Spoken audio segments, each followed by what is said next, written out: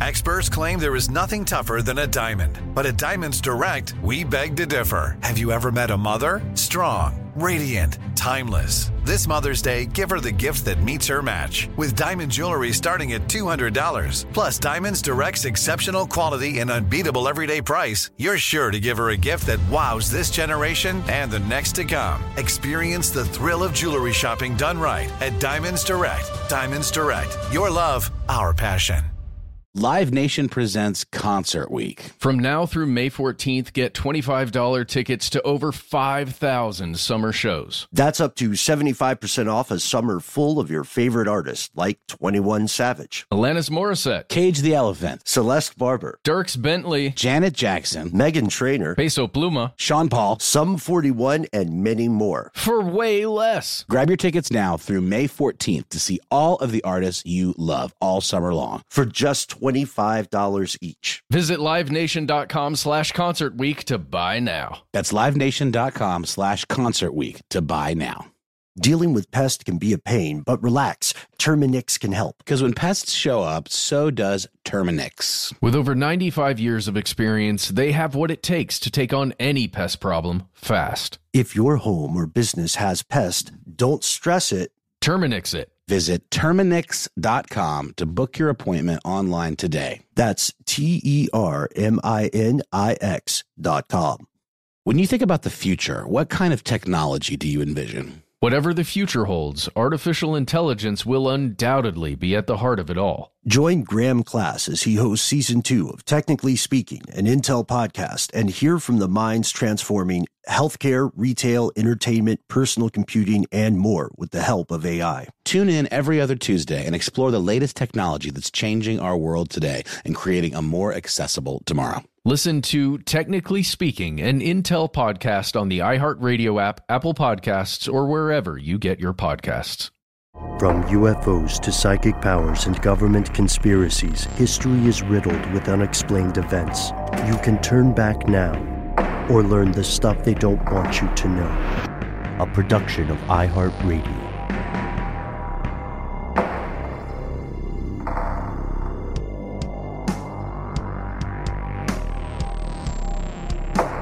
Hello, welcome back to the show. My name is Matt. Noel is on an important mission today. They call me Ben. We are joined, as always, with our super producer, Paul Mission Control Deckens. Most importantly, you are here. That makes this stuff they don't want you to know.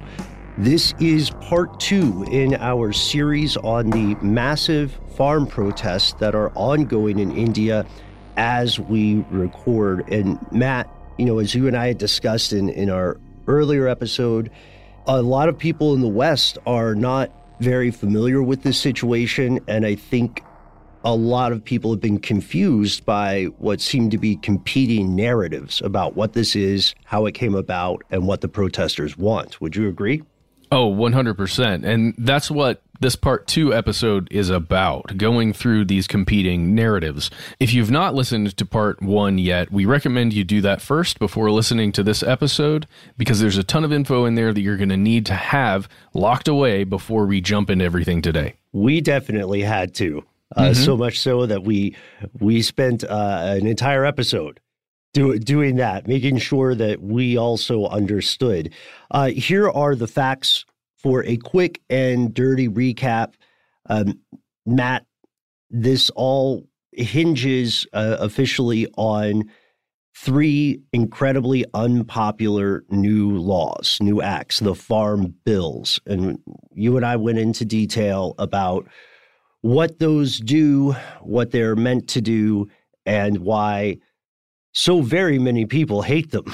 Not everybody, but a lot of people hate them. And ironically enough, the people who don't care for these farm bills, the people who are protesting, are the very same people that these bills, in theory, are meant to help. Is that about the long and short of it? I think it is. And this is where it gets a little murky. It's important to know that there are many organizations and companies, private entities that really appreciate what's going on with these bills. There are many people, individuals, families that are very much not okay with it. But we also have to take into account the organizations that are fairly large that represent many of the individuals in this story. Yeah, because there is not just one farmers union in India. There are many, and they don't always agree. And what we found in our previous episode, we examined a little bit about the intention of those laws, what the critics saw as the consequences of those laws, the negative effects that would occur either through incompetence or design on the government's part. And the one thing you can say, first off, as we said in last episode, thank you to all our listeners in India. Thank you to all our folks in the Indian diaspora who wrote in to give us their perspectives here, which are crucial. But the one thing that I think we can all agree on, even if you have wildly contradicting views of the farm protest, the Modi government was super sketchy getting this stuff passed in a way that does not look good. That's exactly what I wanted to say. A major takeaway should be that these laws got pushed through quickly with very little input or no input from the people and organizations that they affect, at least that we're aware of and that has been reported in the news.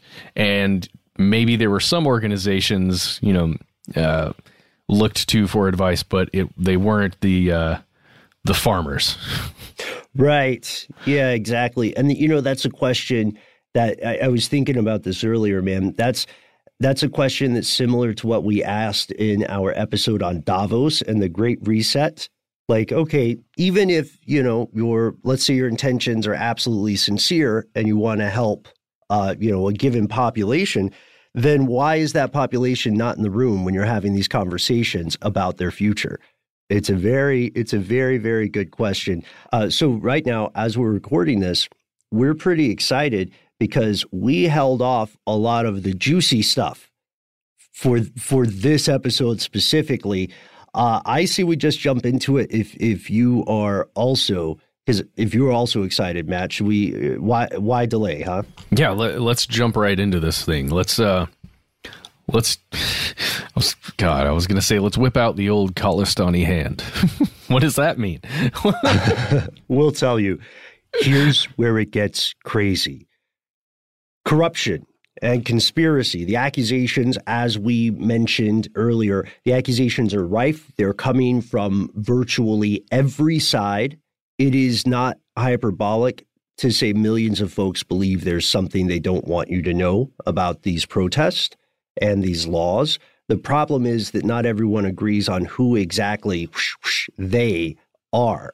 And that's where we get to this quite provocative claim from members of India's domestic media and from members of some regional media outlets outside of India, and from some of our fellow listeners who wrote in to say that these protests, however they may have began, have been co-opted in a very real way. And, Matt, you and I said, we pointed out that you can find news clips aplenty of protesters, farmers, talking in interviews and saying, look, the media is misrepresenting our cause. They are lying to you about us to discredit us, the same way that you would see protesters from various things here in the U.S.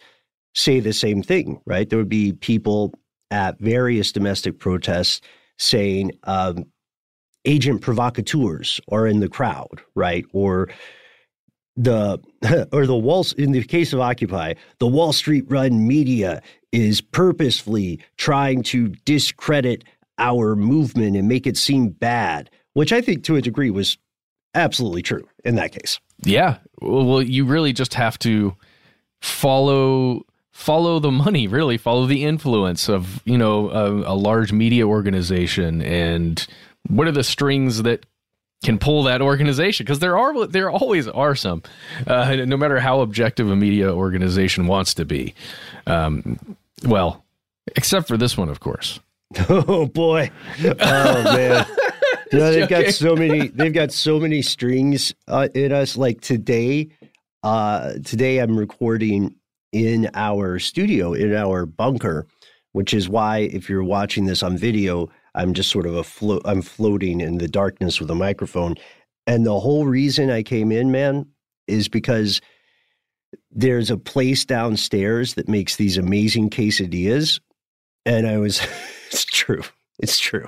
That same place makes even better burritos. I'm just putting that out there. I know, but you're a burrito guy. I'm a quesadilla guy. You know what I mean? There's nothing wrong with having these differences. And segue. I'm joking, of course, by the way. I'm making light of the media thing. I'm sorry to put that out there, Ben. No, are you kidding? No. More burritos for you, my friend. I just can't handle, the thing is, and it depends on where you live, of course, but in the part of the U.S. where Matt and I reside, there's this tendency to have these hugely overstuffed burritos. You're getting a tortilla log, right? Can you eat a whole burrito of that size, Matt? Generally, no. But it gives me 2 meals, which, hey, if I'm going to pay for one and get 2, I accept. It's true. That is an advantage of the burrito. A quesadilla is modular, though, by design. I feel like I'm getting us off track. I am sorry. You're absolutely right. Let's see. Segue, we're talking about differences. And when we're talking about the conspiracies related to the farm protest, what we have to remember is that we are looking at a recent event that did not occur in a vacuum. It is a flashpoint for some complex, at times difficult to understand, tensions and differences that already existed in some cases for hundreds and hundreds and hundreds of years.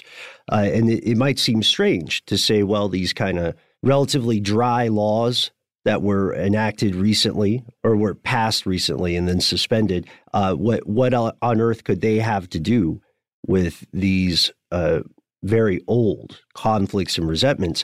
It's weird because you mentioned a phrase right before everything went crazy, Matt, a Khalistani hand. That is such a cool phrase, but what does it mean? Well, we're going to have to jump into it and explore it. And the way we get into that is to talk about some allegations that were made, or a statement at least, that was made on Zee News. This is an outlet in India.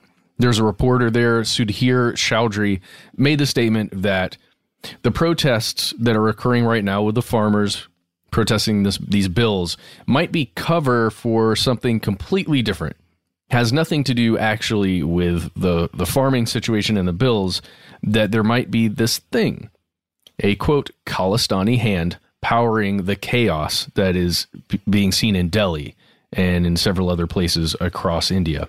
So, Khalistani hand. Let's just answer it. I feel weird. It's a cool phrasing. We want to put it on a t-shirt or something, even though it's probably not something you want to put on a t-shirt. It just feels cool. Yeah, it might be. Yeah, we don't want to do that. It might be kind of offensive. Yes.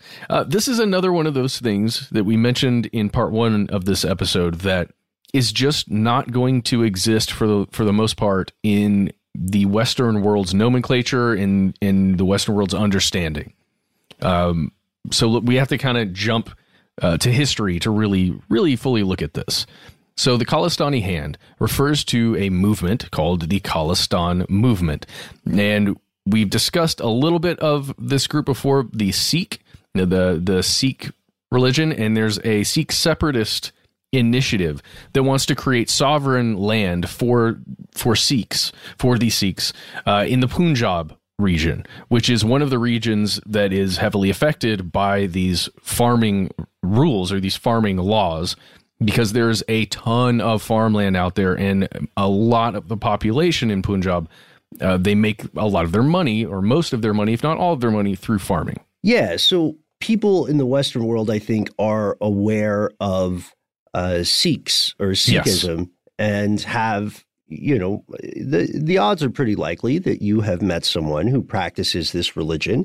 It was founded in the 15th century in Punjab, in the Punjab area of India. So it makes sense that the geographic homeland of this religion would be the place where members of the Khalistan movement would want their new sovereign state to be. The issue is that obviously existing states like Pakistan and India don't want to give up land.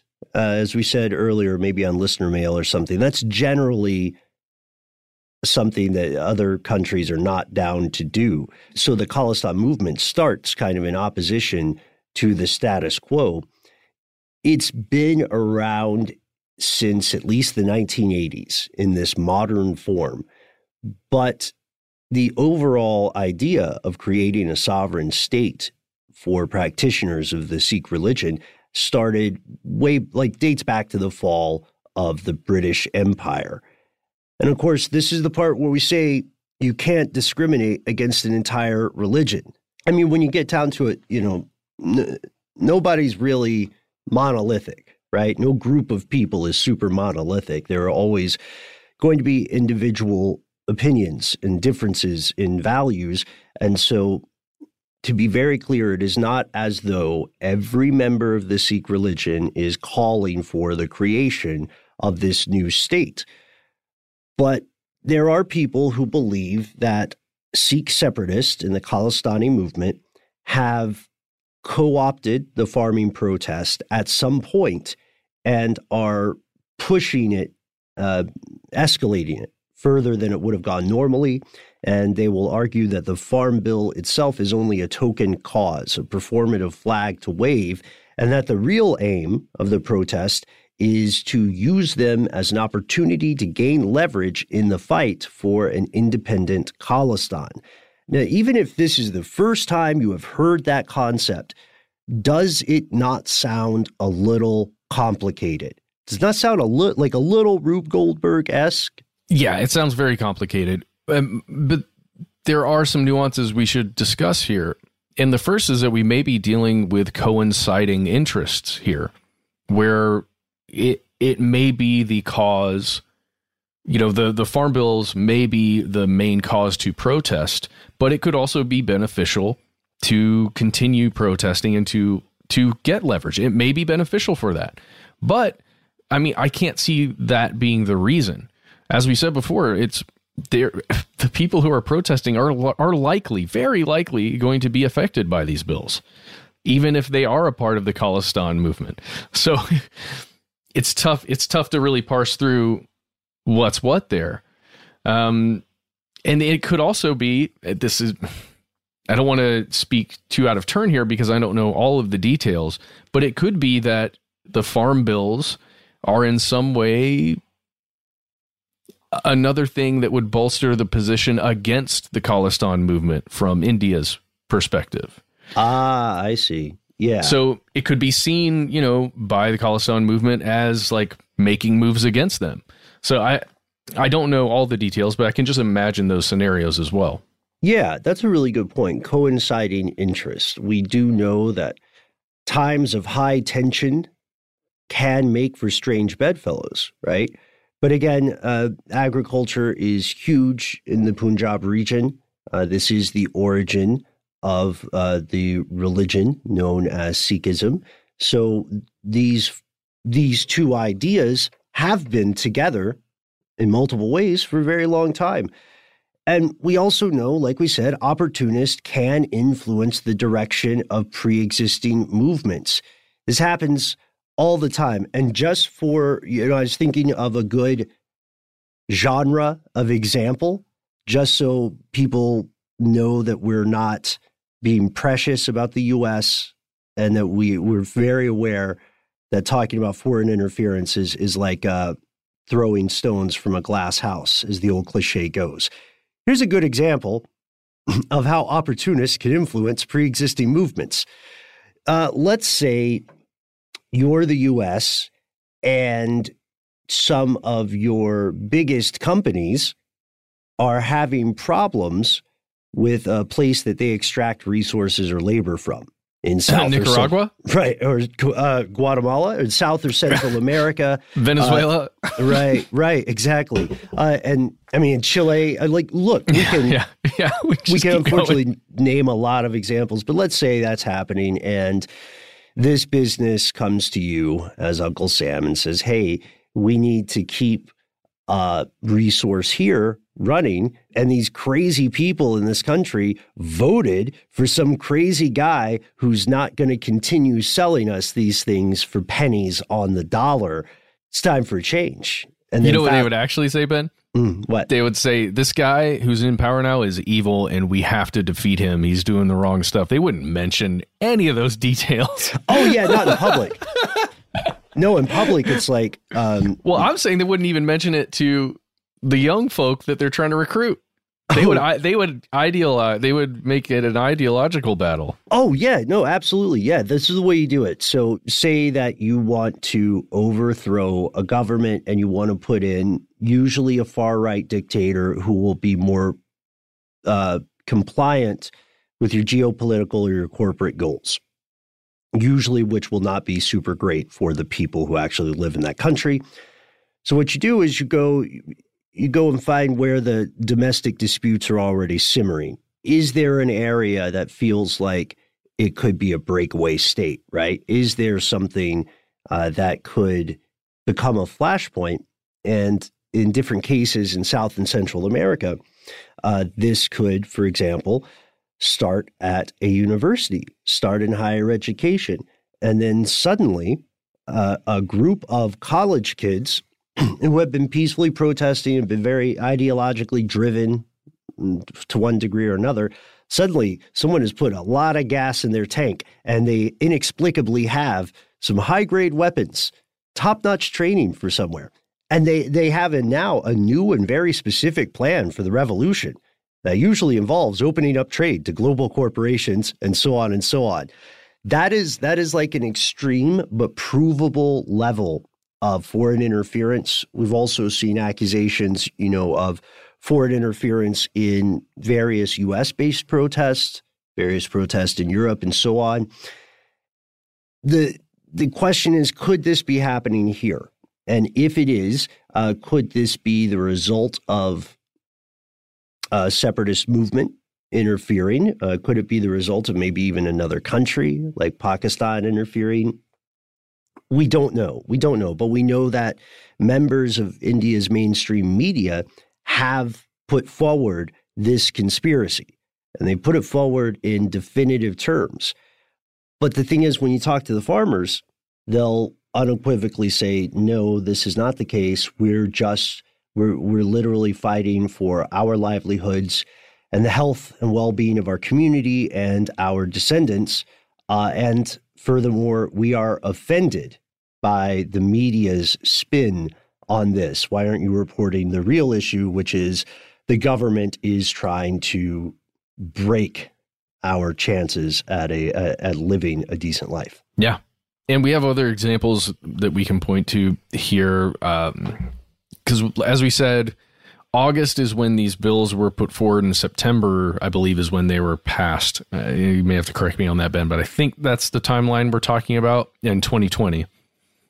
So in December, there was a post made by Op India, and there was some staff member there that made this post, and they pointed to several examples on social media accounts that seemed to demonstrate kind of a back and forth in messaging, or at least almost an on-off messaging that was occurring.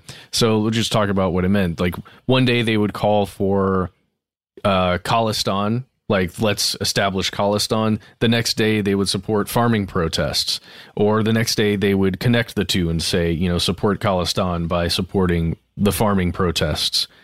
And,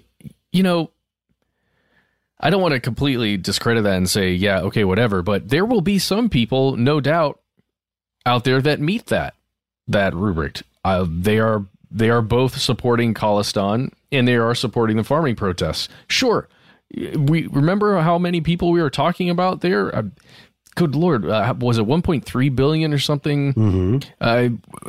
You have to imagine in that large of a number of people, you are going to have many who support both things. I'm trying to imagine what it would be like for me if I was on social media, which I'm not, but if I was on social media and I was calling for some protest and supporting some protest, but also simultaneously supporting, I don't know, something for Georgia. Legalize it in Georgia. Legalize what? You know, it. Oh, it. All of it, whatever it is. Legalize all of it. But yeah, I don't know.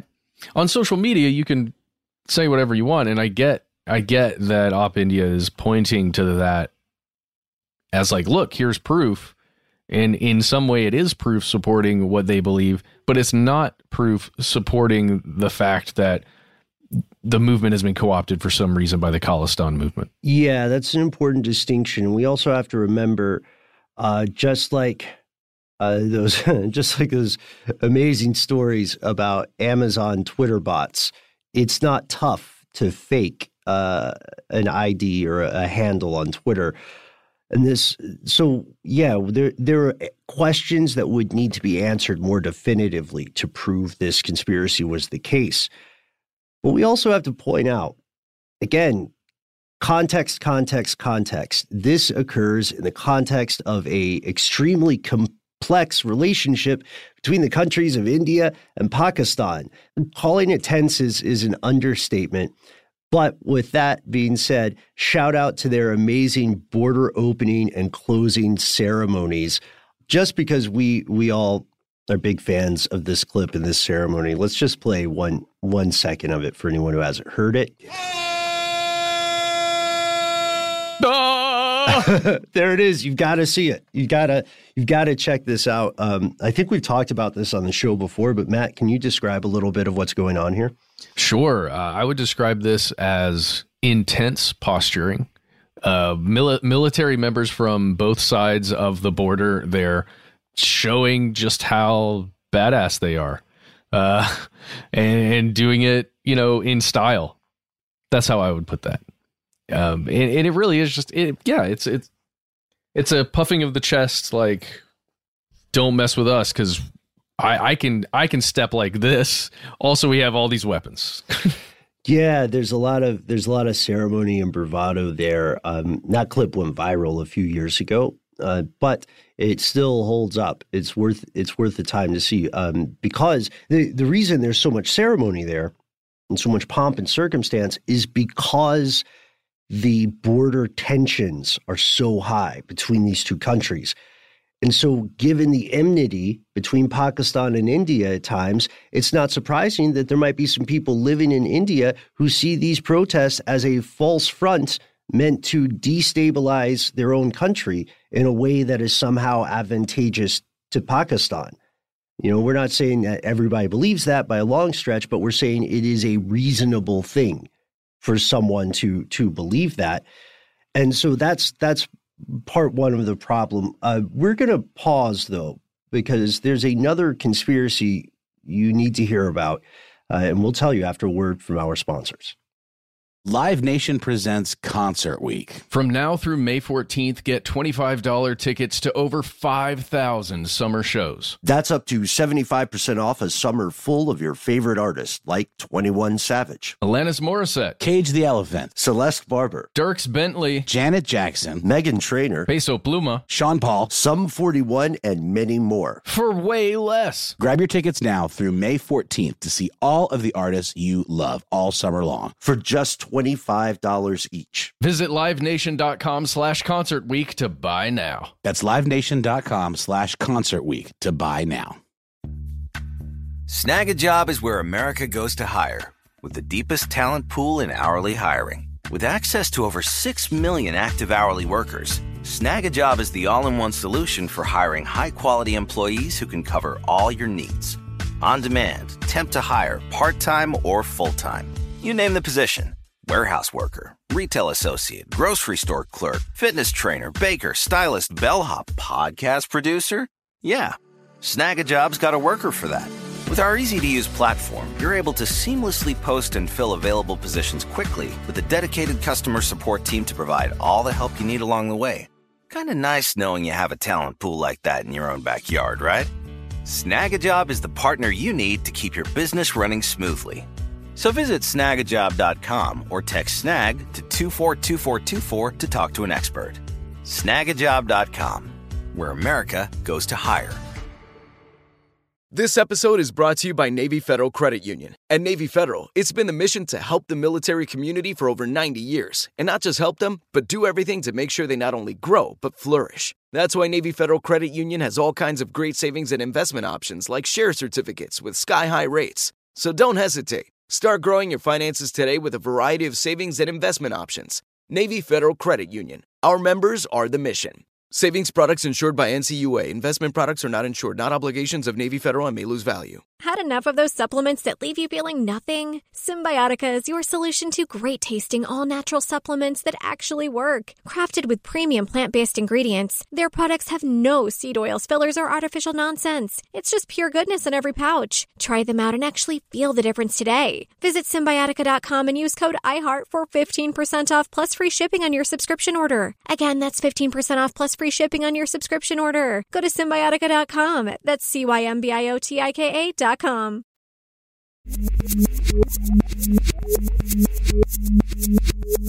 And we're back. Big Modi energy, man. The government's not going to take this lying down. No, they are not. Laying down? I always forget. They're in a prone position, right, but they don't want to be, and they will not be. Yeah, the government's not going horizontal on this one. Hey, before we jump in because I love this and where we're going, I just want to point out there just what we were kind of talking about right before the break, just quickly, how destabilizing a country, as we mentioned before, can be very advantageous, not just to the main or the country that's seen as your main opponent or something. It can be advantageous to the third tier, the fourth tier opponents. And it's difficult to know if there's any meddling going on until you've got like a post-mortem. So I just want to leave that thought there. Yeah, you're right. You need the benefit of retrospect unless you're in the room where those plans occur.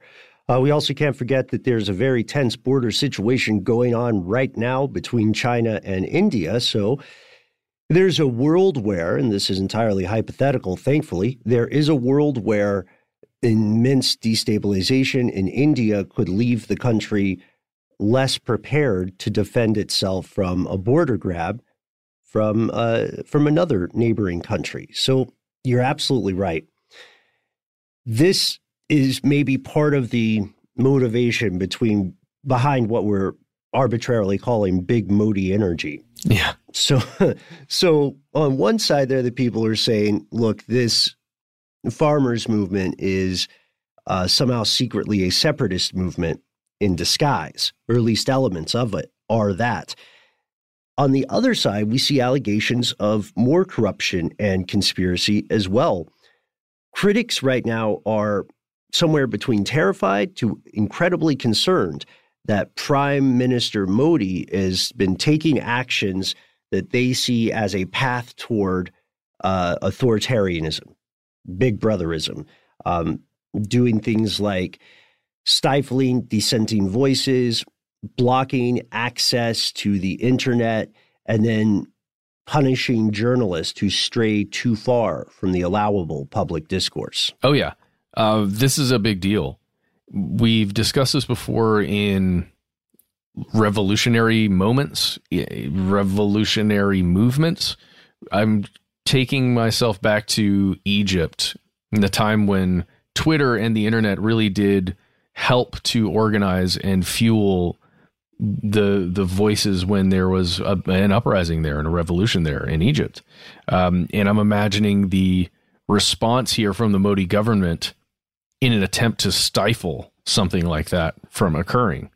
You can see it as a play that the government would do if it wanted to just stamp down on this immediately, right? Prevent the message from getting out any further than it already has. And also on a smaller level, prevent organizers from being able to organize on the ground level. It's a real move. It's a power play. If you can control the strings of the internet, you can prevent people from organizing very efficiently. Yeah, but it can also be a dangerous game. Oh, yeah. It's pretty risky because you could possibly make martyrs for a cause. You could end up shooting yourself in the digital foot and bringing more international attention. Well, that seems to be what it's doing, right? Well, yeah, I think you're right there. I think you're absolutely right. And the argument here is just given the size of the protest, that it was already on the path. It was already too big to be suppressed. Even Western pop stars got involved. This is where Rihanna shows up. She posted a tweet about the protest on February 2nd. Without recalling the specific language, it's something about like, why aren't more people talking about this? Mm-hmm. This is huge. Reasonable question for a person to ask. But what happened after that was pretty interesting. A lot of celebrities who were more pro-Modi, I guess you would describe them, they hopped on Twitter in response, and they were urging unity while also denouncing outsider voices, saying that voices from outsiders, meaning people who do not live in India, are purposefully trying to divide the country. Now, to be clear, I haven't spent a whole lot of time with Rihanna, but I don't see, like, I don't have an image in my head of her sort of steepling her fingers Monty Burns style and saying, like, that's what I'll do before the next album, destabilize a country. With one Twitter. tweet. With one tweet. With but one tweet. That's a real voice, folks. That's actually, we're doing spot-on impressions. But you see what I'm saying? Like, it's weird to accuse people of purposely doing that. And the foreign ministry responded. The foreign ministry of India responded in kind of a passive-aggressive way. Oh, yes, they responded. Though they did not say, hey, Rihanna, or they didn't at Rihanna, or really just mention her whatsoever. This is what they wrote. Quote, "We would like to emphasize that these protests must be seen in the context of India's democratic ethos and polity. The temptation of sensationalist social media hashtags and comments, especially when resorted to by celebrities and others, is neither accurate nor responsible." So keep my name out of your mouth. That's exactly what they said. What they're saying in a much more diplomatic way. Polity is, by the way, just it's a dressed up word for the process of a civil government, or how a government works, the polity, a form of government, a process of it. Got it. An organized society. I was telling Ben, by the way, off mic, that I've never used that word in my life, but that's a good one. Hey, put it in the bank. Polity. Now you've got it. That I did not. I'm trying to think when I first learned that word. It was either a song by the band Grizzly Bear, or it was grad school. I can't remember. Oh, you sure it wasn't a tweet from like Andrew WK or something? I don't know. Maybe I feel like I'm learning a lot from tweets lately. Oh yeah, right. We all are. So that's the thing. That's what India said in response to people. People spreading awareness of the protest in what they felt was maybe an inaccurate or misleading or even an ill-intentioned way. But regardless of where you stand on the protest, there is a pattern of escalating crackdowns by the government of India. It is undeniably real, and it goes beyond the current protest. For example, just a little bit earlier, a stand-up comedian was thrown in jail on suspicion of making a joke that I guess did not land the way he thought it would. Imagine your stand-up set going so poorly that you're arrested at the end. Yeah. Well, and you can totally see it. I can see a government that's willing to shut down the internet during a protest to want to shut down a dissenting voice, even if it's just a comedian, but like making light of a situation or making Modi or the government look bad in a punchline. Dude, I can totally see that. It makes me wonder, the only time comedians are arrested or have been arrested in the United States that I'm aware of were for, naughty language that wasn't allowed to be used, concepts that weren't allowed to be said. in a similar way, but it generally hasn't ever been, to my knowledge, speaking against a government, unless some stuff happened during the Red Scare that I just am not aware of. Yeah, I just, the thing is, Matt, I just have this image in my head of someone really like bombing on an open mic night, and then, they're depressed, and they're like, they get off stage and they're walking over to order just the cheapest bad beer at the bar, because part of the gig is they have to buy a beer or something. And then someone, like one of the hecklers, comes up behind the dude. They flash a badge, and they're like, "Hey, I told you those puns were a f***ing crime." And then boom, they're locked up. You're under arrest. You're under comedy arrest. You're right. That can seem weird and anomalous to a lot of us listening today. But I think you make an excellent point when you say, it's not a step too far for a government that's already cracking down in these macro level ways, detaining someone for some stuff they literally said for entertainment on a stage. Yeah, it seems increasingly less implausible. And just for a little more context here, this comedian was jailed for, I think, around a month or so before he was given bail for allegedly, quote, insulting Hindu gods and goddesses. So it really is just showing, I'm sorry, in my head, it was him making a punchline about the protests. No.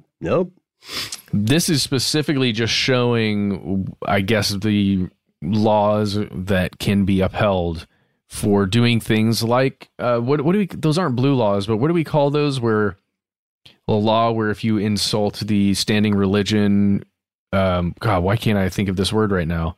Blasphemy, like a blasphemy law, essentially. Are you talking about lèse majesté, whatever it's called?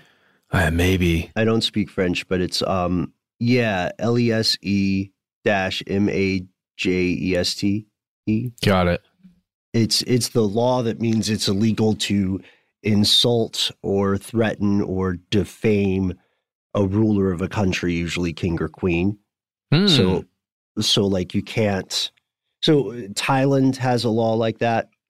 You can't speak ill of the ruler or the heir apparent. You can't really. You just shouldn't say anything you think is off color or funny about the royal family.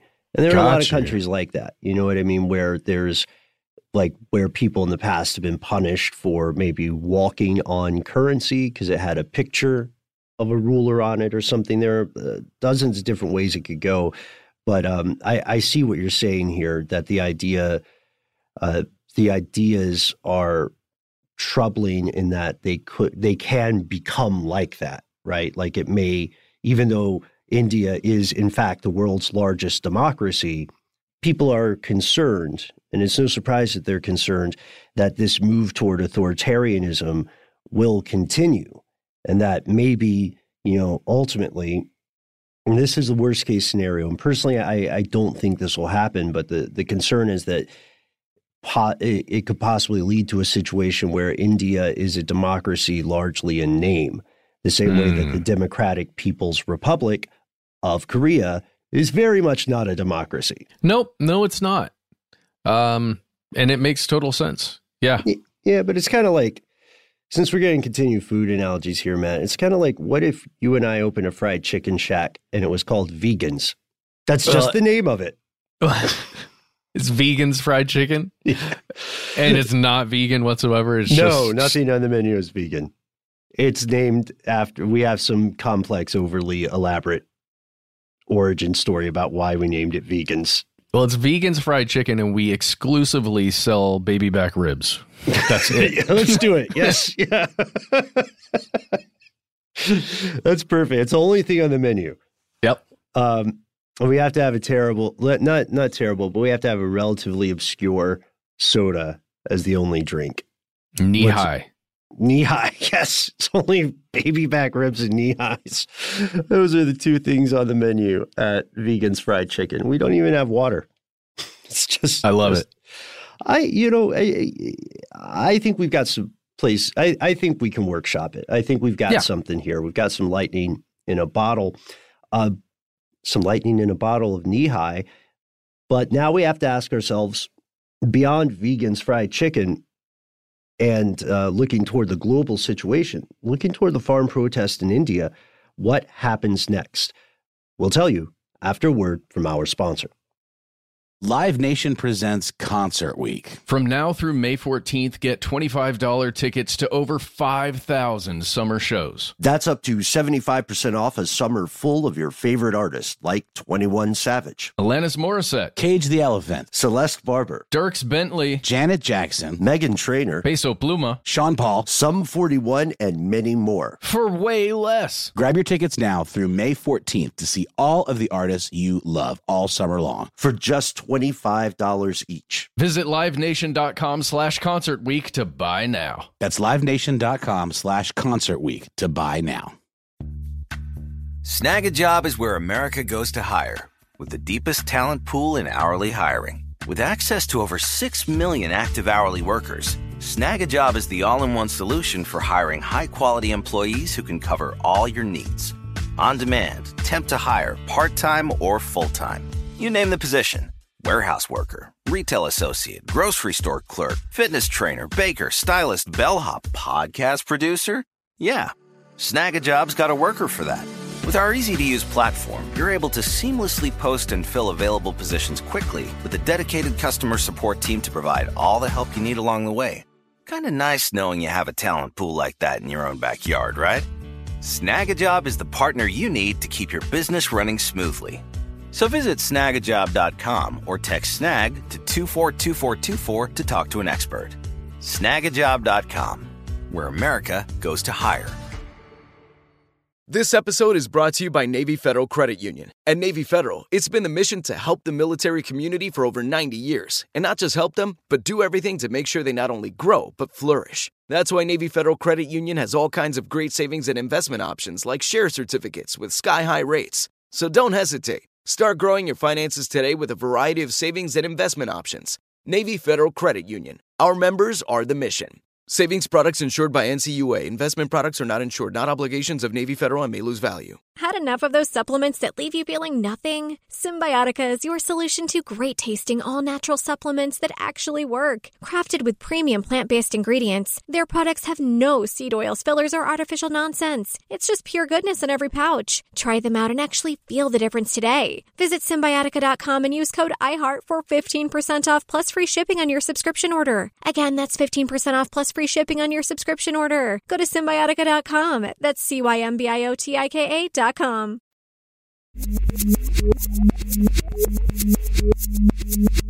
All right, we're back. Now, the big question is, what happens now? There is still a massive protest occurring in India. There are, hundreds of thousands of people that are braving cold temperatures, braving all kinds of things to be away from their families, away from their farms, away from their work, because they believe something, right? They believe that a change needs to occur or something, at least these laws need to be changed. And we talked about the other demands as well in the previous episode, including a lot of debt forgiveness, essentially, or these large, crazy loans that they're demanding are being forgiven.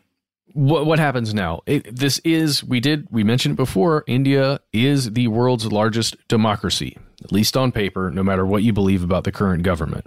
How can this stuff stand, and how does this get resolved? Yeah, that's the $1 billion question, the billion Bitcoin question. That's a lot of money. It's a lot of money. It's not the first time, obviously, that large protests have rocked that country. In 2019, not too long ago, the Parliament of India passed this bill that gave Indian citizenship to immigrants from 3 different adjacent countries as long as they were not Muslim. So this, as you can imagine, this prompted massive demonstrations because democracies are not supposed to practice religious discrimination, in theory, at least. And the facts on the ground often don't match the words on the papers of the constitutions, what have you. Still, despite the fact that large protests have occurred, are occurring, will occur in the future, this protest in particular could be dangerous for Prime Minister Modi because if you look at the stats we mentioned previously, farmers are the largest voting bloc in the entire country. So angering them could cost Modi a ton of votes in the next general election, which is 2024. I'd go so far as to say likely would. Oh, yeah, I believe so, unless there were active voter suppression efforts, right, which you would need to start putting in place now.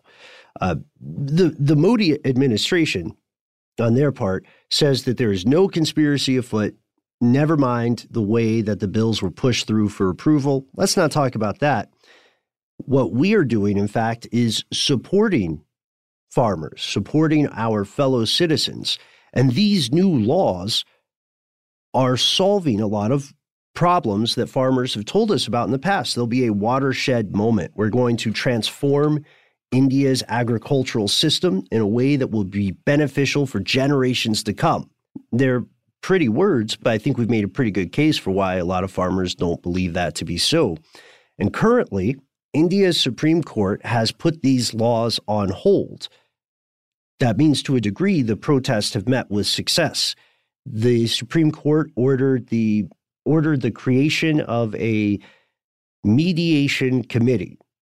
It's going to be 4 people. They're supposed to take all these conflicting views, these ideas, these desires and demands, and then try to come to some sort of grand compromise. The representatives of the movements whittled down into 4 people. Those are some important folks. Well, I think it won't even be all 4 slots won't even be all protesters, right? No, that's what I mean. It'll be probably 2. Right, to mediate. So far, leaders of the protest are not having it. And it's not as if they said, no, we don't like the specific structure of this specific committee. They said, no, we don't want anyone in court-appointed committee. You got our demands. You know what we came here to do. So run along and do it. I hear that. But like in any argument or negotiation, when one party takes a hard line like that and is not giving whatsoever or compromising, you know, it's very difficult to come to a consensus. So I can totally see why some people are saying the protesters, and we've only seen this. I'm not saying this is what I believe. Some people are saying that the protesters, or at least the movement, is being, they're being uncompromising, which could be seen as very good, but also can be seen as negative. Because the government offered this mediation, right? Doesn't mean it's a good move. Doesn't mean it's good for the protest movement, but it is something.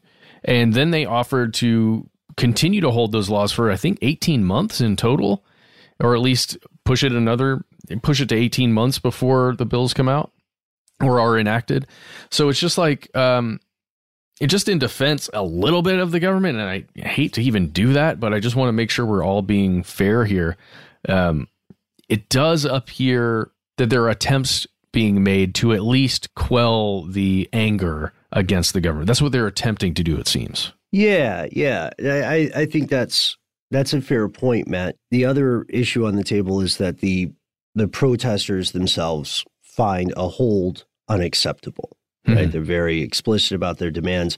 But there's another story that's going on here, which is that deaths are continuing. These protests have proven to be fatal for several people. As of March 5th, Al Jazeera reported that at least 248 farmers had died through one means or another related to the protest on the border of New Delhi alone, where many protesters had converged. And then that's from everything from, like we said, the cold temperatures, automobile and other like tractor accidents. Yeah. And I think some has been due to violence. I haven't actually seen a bunch about the actual violence causing deaths. It's mostly been, at least what I've been reading about, has been mostly people being killed as a part of just, I guess, the number of people that are there. Mm-hmm. And and we're talking about literally hundreds of people. There was an article in Foreign Policy that surprised me a little bit. And I know not all of our listeners are going to agree with it, so we'd like to hear from you. Foreign Policy claims that there's another undercurrent to the story that isn't being widely reported, which is they're saying that the protest, yes, the protesters are farmers, but they're saying the leaders of the protest are actually India's better off farmers, the people who would be considered, the wealthier members of the agricultural industry, the people with the largest farms and the largest incomes. And we have we have a quote about this that I thought was pretty eye-opening. And here's that quote. Despite what activists and Western celebrities supporting the protests would have us believe, most of those who've been protesting the new laws since September aren't drawn from the ranks of marginalized subsistence farmers driven by debt and despair to the edge of suicide. They represent instead the politically powerful and heavily subsidized remnants of India's traditional landlord caste. These farmers fear that the laws will help large agribusiness undermine the current state-directed system for buying farm produce and ultimately lead to the dismantling of the price support system on which they depend. That's interesting, man. That is honestly a perspective I had not taken into account yet. Well, we know a relatively small percentage of the agricultural industry benefits, at least according to some statistics, from the Mandi system. So the allegation here, the perspective here is that the protests are being driven by people who are just benefiting from the status quo and seeking to preserve that status quo, even if those new laws might somehow be better for the general public. So it's weird because you can see the motivation there. You know what I mean? And then also, to your earlier excellent point about somebody being both pro-Khalistan and pro-repeal of these farmer laws, they're not mutually exclusive. There could be someone who is comparatively wealthy and wants to preserve that old system to preserve their own wealth, and they could just also be at the protest. It's tempting to boil it down into simplistic terms, but to do so is not really fair to ourselves, to the government of India, and to the many, many people who continue to protest today. We know that these allegations of conspiracy and corruption, which are flying from pretty much every angle, right, that we just looked at, we know they're going to continue, and the world is watching. There are hundreds of thousands of people in the streets. There's another war that's being fought online and in the press. Who controls the narrative, right? Who is freestyling the story that history will later write down? And I think that's a very important question, because another way to put that in very human terms is, what is the future of India's farmers?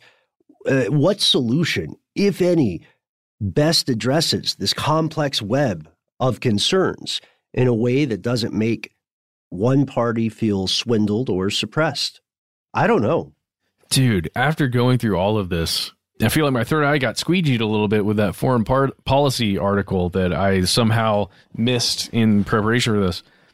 I can totally see how this getting rid of the traditional Mandi system that we discussed in part one, where a farmer would have to take their produce, their crop, to this one place, and they get either the lowest standard price, which is pretty much what you're going to get, the minimum price, because it's standard across the board, or nothing really. You're going to get that probably, or nothing, because you can't take it somewhere else. You have to take it to this one place and sell your crop at that price. It would totally benefit the smaller farmer, maybe even farmers that don't have major equipment like these huge tractors that you're seeing driven around all across Delhi right now. Maybe like small family farms that have very little land but need to be able to sell that crop for the highest price. Maybe it would crazily benefit them to be able to take that to a big agribusiness corporation that's going to buy, if they've got good crops, they're going to buy it for a pretty good price that's better than that minimum. And it would be good for the agribusiness, because then they're getting crops from all of these smaller farms. Dude, this is blowing my mind right now, Ben, because I could totally see there being enough influence within that class of the, more wealthy farmers to be able to ignite a protest like this. And that's the thing. Yeah, the reality of it is that it is probably easier now to start a physical protest than it has been for decades because of the way you can organize through online communication. But we want to be very clear. We're endeavoring to present all the angles that we've seen. And that means we're presenting angles or perspectives of people who don't agree with each other. But I was also surprised and intrigued to read that foreign policy piece. And we don't have the answer. If you're listening to this, the end of our second part on the farming protest in India, and like earlier, maybe in part one, about 20 minutes in, you went, "Oh, I got it." Then write the email, send it to us. Yeah, we will please forward it. You could send it just directly to Prime Minister Modi, but I imagine he is busy prime ministering. But we do want to hear your opinion, not just about this and not just about, what a solution could be or what the future of India's agricultural sector will be. We want to hear about other conflicts in the world that you think are not getting reported or places that you think have become hotbeds of allegations of conspiracy and corruption. Tell us all about it. We try to be very easy to find online. Yes, please do send it to us. We will endeavor to educate ourselves about whatever situation you present to us. I had to do it one more time. I think we got one in the first episode. All right. I don't know why. It just, it gets to me. Hey, that's literally what we're doing every episode here. We are attempting to educate ourselves. Please educate yourself. Yes, you can find us online, Twitter and Facebook, we're Conspiracy Stuff. Instagram, we're Conspiracy Stuff Show. If you like Facebook groups, we've got one of those. It's called Here's Where It Gets Crazy.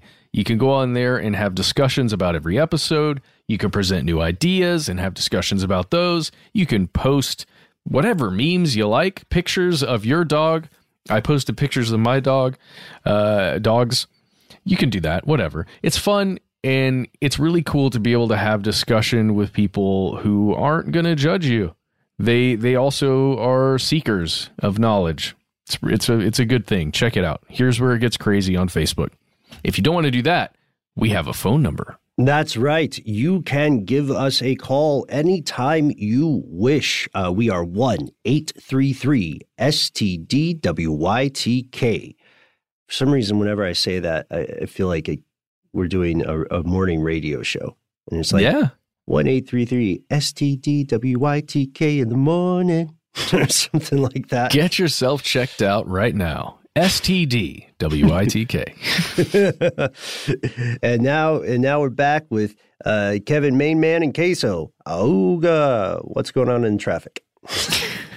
Whatever. We'll just do a radio show. Anyway, you can call us. We have a phone number, 1-833-STDWYTK. 3 minutes. Those minutes are yours. Let us know your cool nickname you'd like to go by. Let us know if it's okay to use your voice or your story on the show.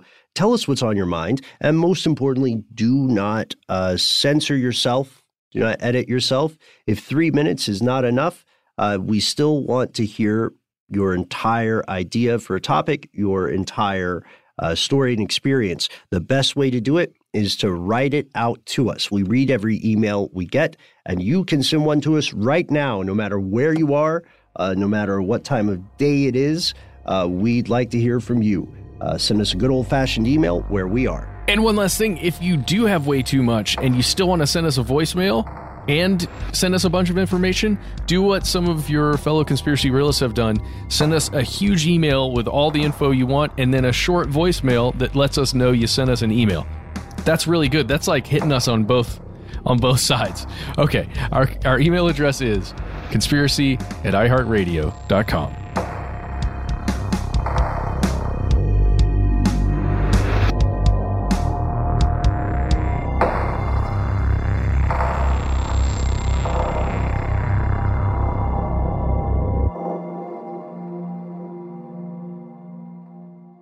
Stuff They Don't Want You to Know is a production of iHeartRadio. For more podcasts from iHeartRadio, visit the iHeartRadio app, Apple Podcasts, or wherever you listen to your favorite shows. Hey guys, back at the playground again, huh? Yep. You know what this playground could use? A wine country. Heck yeah, and some waves so we could go surfing. Oh, yeah. Love that. A redwood forest would be cool. I'm in. Ski slopes. Let's do it. Can a girl go shopping? Yeah, baby. Wait. Did we just invent California? Discover why California is the ultimate playground at visitcalifornia.com. I'm so excited to tell you JCPenney and country music singer-songwriter Walker Hayes are partnering together on a new limited-time men's collection for the everyday guy. What I love about Walker Hayes is his laid-back nature. He's a family man, and being a country megastar while also having 7 kids, you know he likes to keep his style cool and casual. This new collection is perfect for the guy living the t-shirt life or someone wanting some fresh options that feel just as good. It's easy to wear, affordable styles that celebrate the ultimate family man, along with the quality, durability, and sensibility dads appreciate. Available online Saturday, May 4th at jcp.com and in-store Thursday, May 16th, just in time for Father's Day. Limited time only. JCPenney, make it count. You deserve a moment to yourself every single day. And a delicious bite of a Keebler Sandies can give you that comforting pause. Don't forget to pack the melt-in-your-mouth magic of a Keebler Sandies for a post-errands pick-me-up. This magic is baked into simple shortbread cookies by Ernie and the Keebler Elves. So as life continues to fly by, make the most of your me moment. Take a pause and enjoy a Keebler Sandies. Attention, true crime enthusiast, searching for a way to unwind after diving deep into the mysteries that keep you up at night? Look no further. Introducing Lazarus Naturals, your trusted companion for CBD relief. With a commitment to transparency, Lazarus Naturals oversees every step from farm to doorstep, ensuring purity and quality you can trust. Visit LazarusNaturals.com today and discover how CBD can help you decompress and recharge for your next investigation. That's LazarusNaturals.com. Lazarus Naturals, your partner in unraveling the mysteries of true crime. Not available in Idaho, Iowa, or South Dakota.